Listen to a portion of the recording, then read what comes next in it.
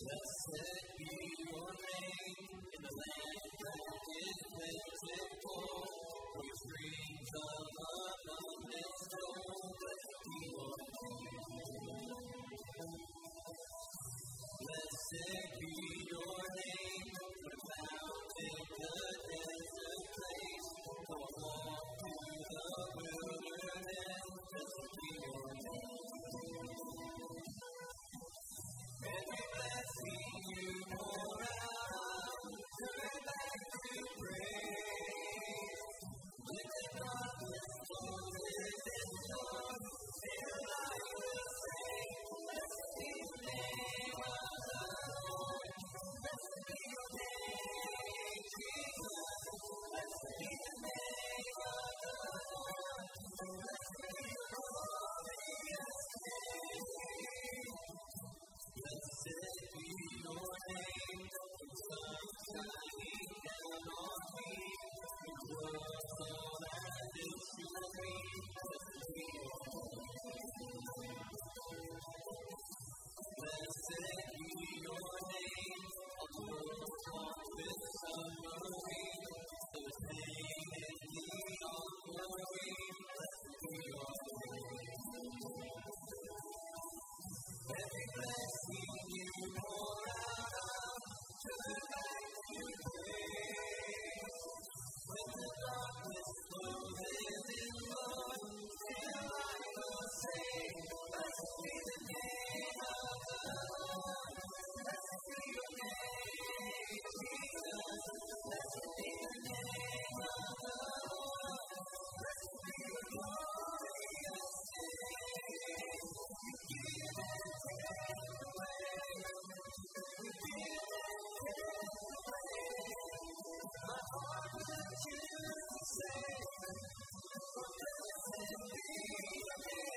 Blessed be the name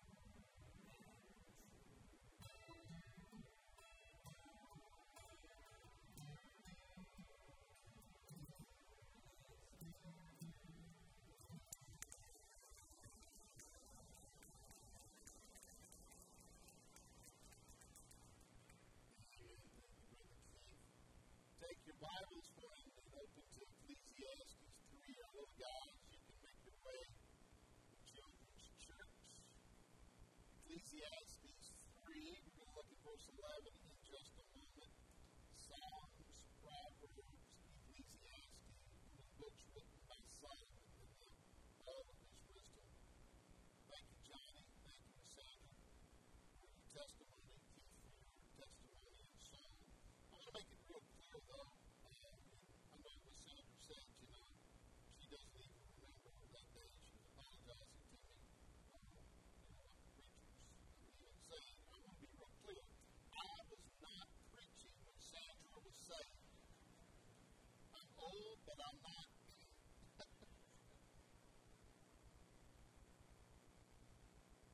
Anyway, I just want to make sure I'm right there. It is good to be here today. It's good to be on Senior Adult Sunday. And even if you're not a senior adult, I pray today is an extra special blessing for you. And, when we have days like this in our church, we try to gear the service around that time or that particular event that we're recognizing and see what God might have to say to us. And I was thinking, Lord, what message might we bring and what do you want us to think about? And I got to thinking too about just the last couple of years. We didn't get to recognize last year our senior adults. We didn't really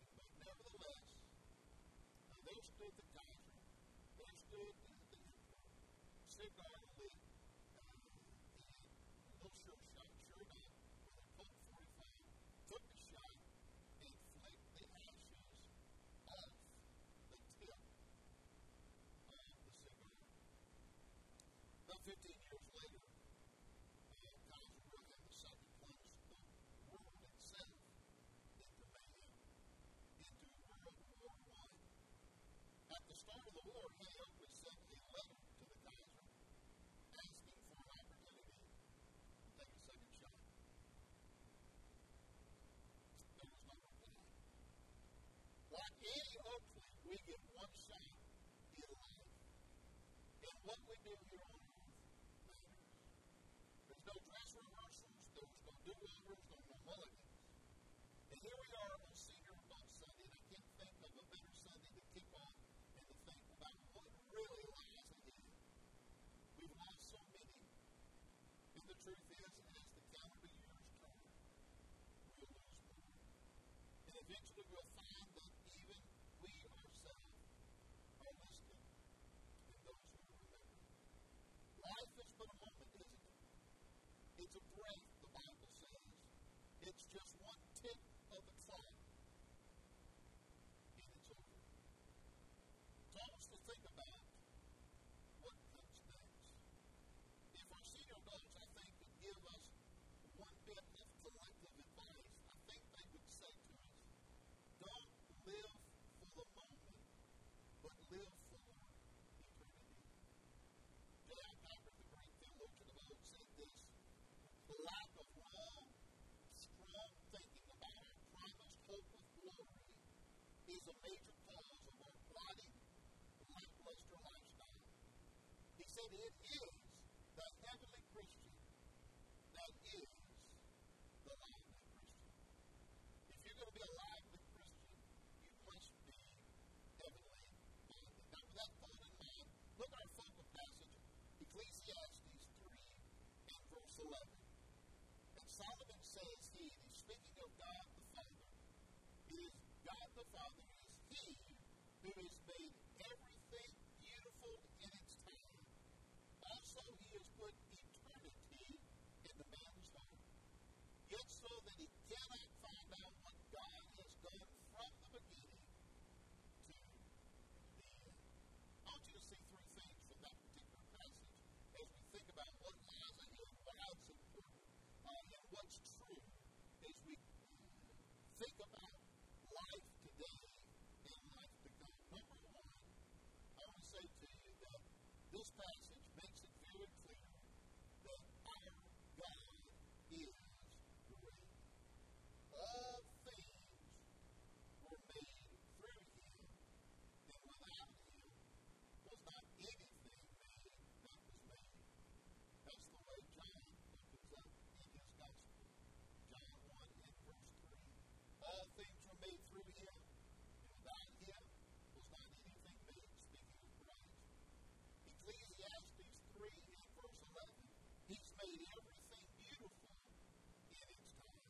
He has put eternity into man's heart, yet so that he cannot find out what God has done from the beginning to the end.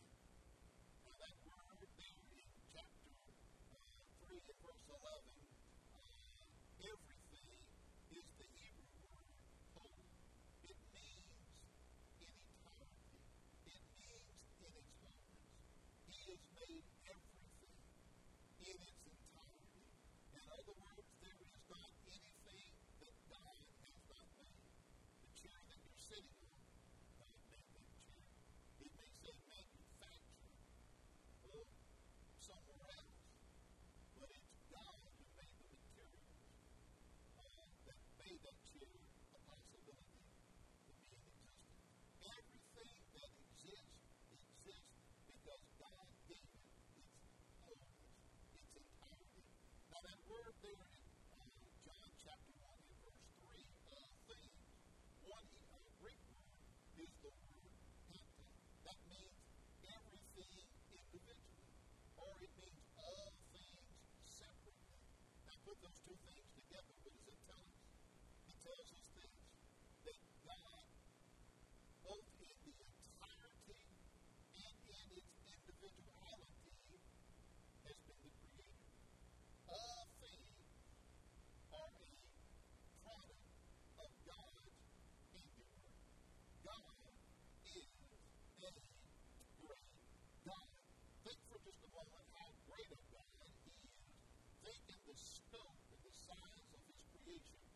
what John Phillips says in his commentary on John, talking about all the things being created by God. He says the scientist takes his or her telescope, focuses it onto the far reaches of space.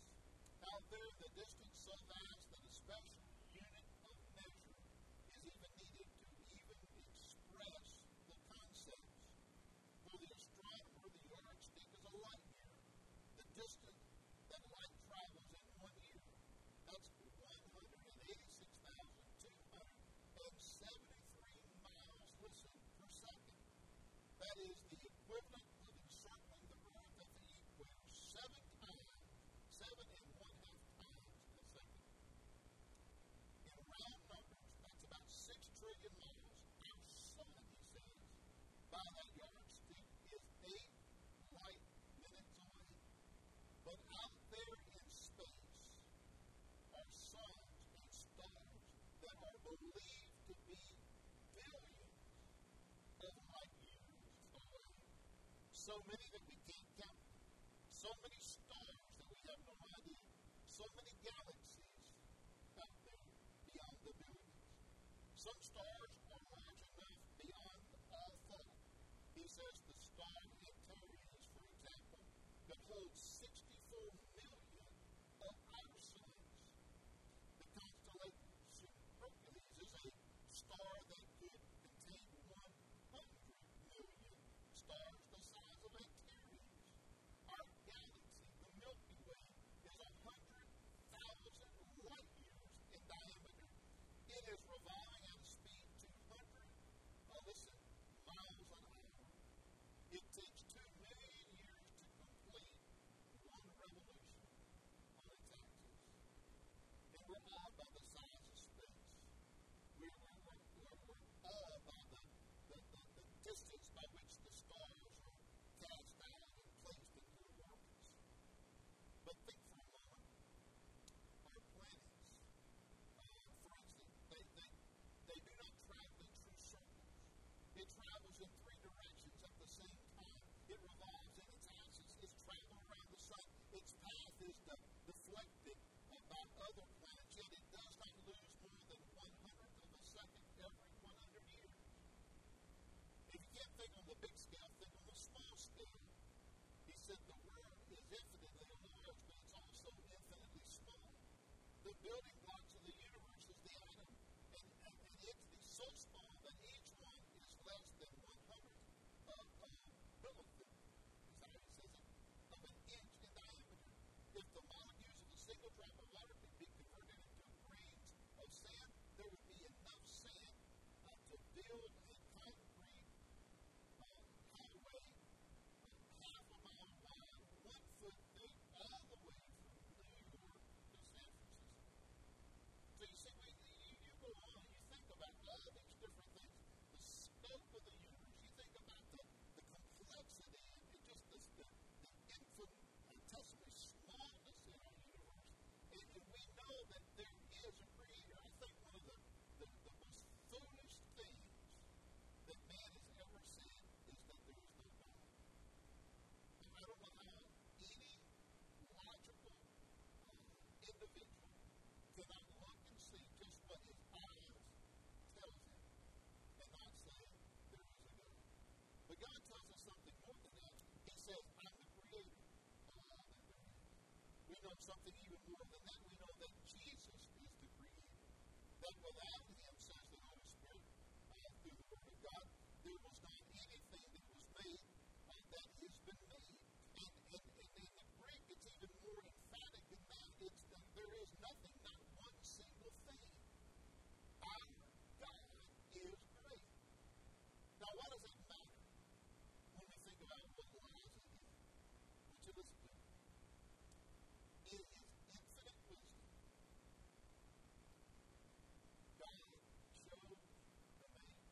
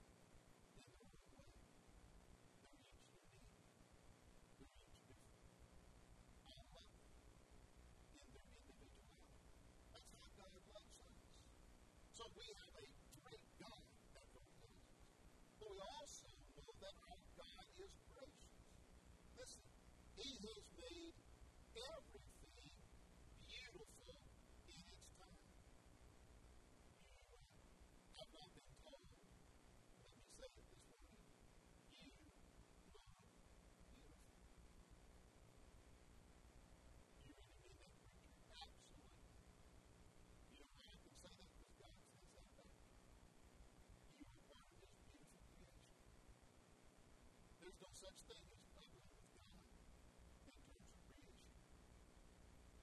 You're beautiful. And everything is beautiful. That word also means proper or fitting. Listen to what Solomon says over in Ecclesiastes 5. Look at verse 18. He uses the same word again there. It's in a little different line. I'll talk about that. But listen to what he says. Behold, what I have seen to be good and fitting. There's that word, beautiful. What is good and fitting is to eat and to drink and find enjoyment in all the toil which one toils under the sun, the few days of his life that God has given him. For this is his life.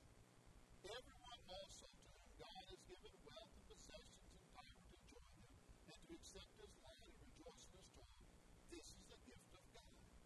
For he will not much remember the days of his life, because God keeps him occupied with joy in his heart. Twice we're told that God has given gifts to those in this world, to all of us in this world, of his graciousness and his goodness. You know, there's some today that think that God is this great cosmic killjoy, that he doesn't want for us to have any joy or any kind of happiness. Nothing could be further from the truth.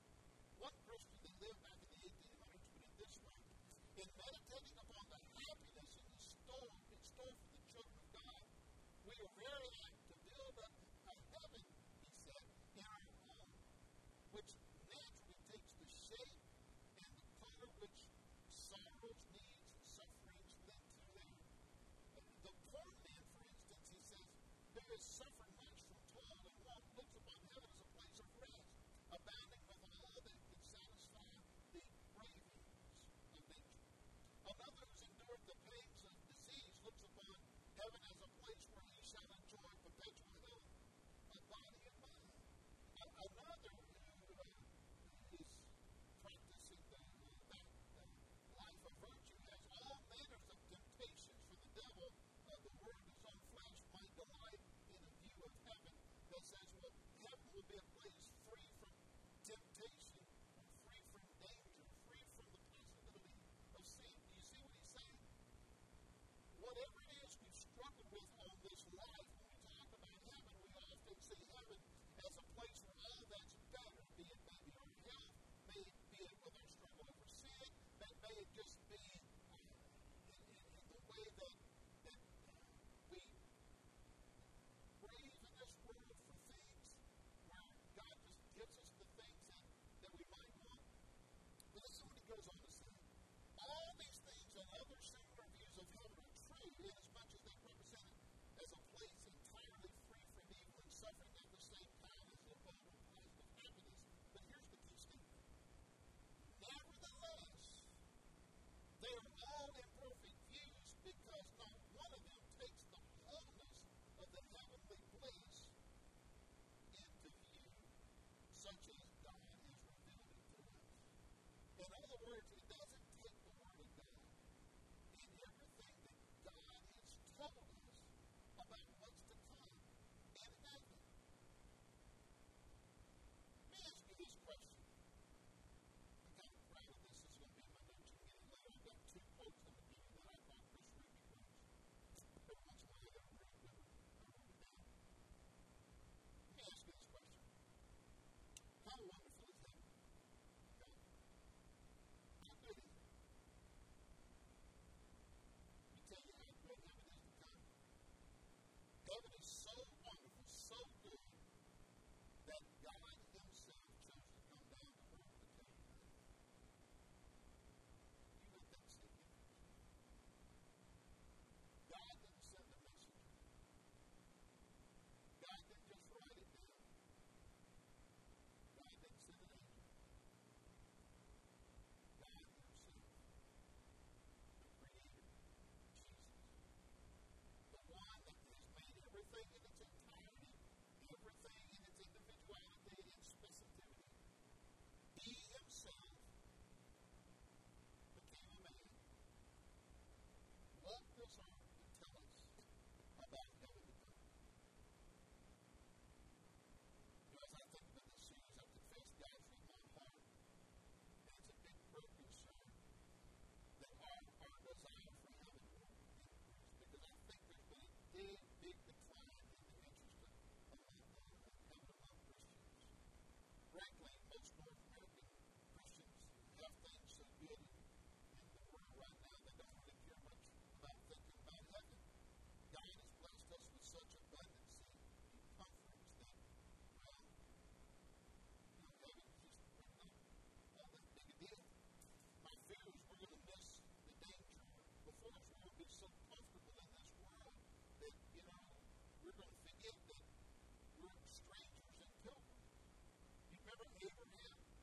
He said, I'm a vagabond here on earth. I'm a stranger and pilgrim. I'm looking for a city whose has eternal foundations, whose builder and maker is God. Hebrews 11, verse 10. For he was looking forward to the city that has foundations, whose designer and builder is God. Let me leave you with one more verse this morning and let it sink in on it to flood your soul. Listen to 1 Corinthians chapter 3, or chapter 2, verses 9 and 10. Listen to what Paul is quoting here. But as it is written, what no eye has seen, nor ear heard, nor the heart of man imagined, what God has prepared for those who love him. These things God has revealed through the Spirit, capital S, the Holy Spirit. For the Spirit, the Holy Spirit, searches everything, even the depths of God.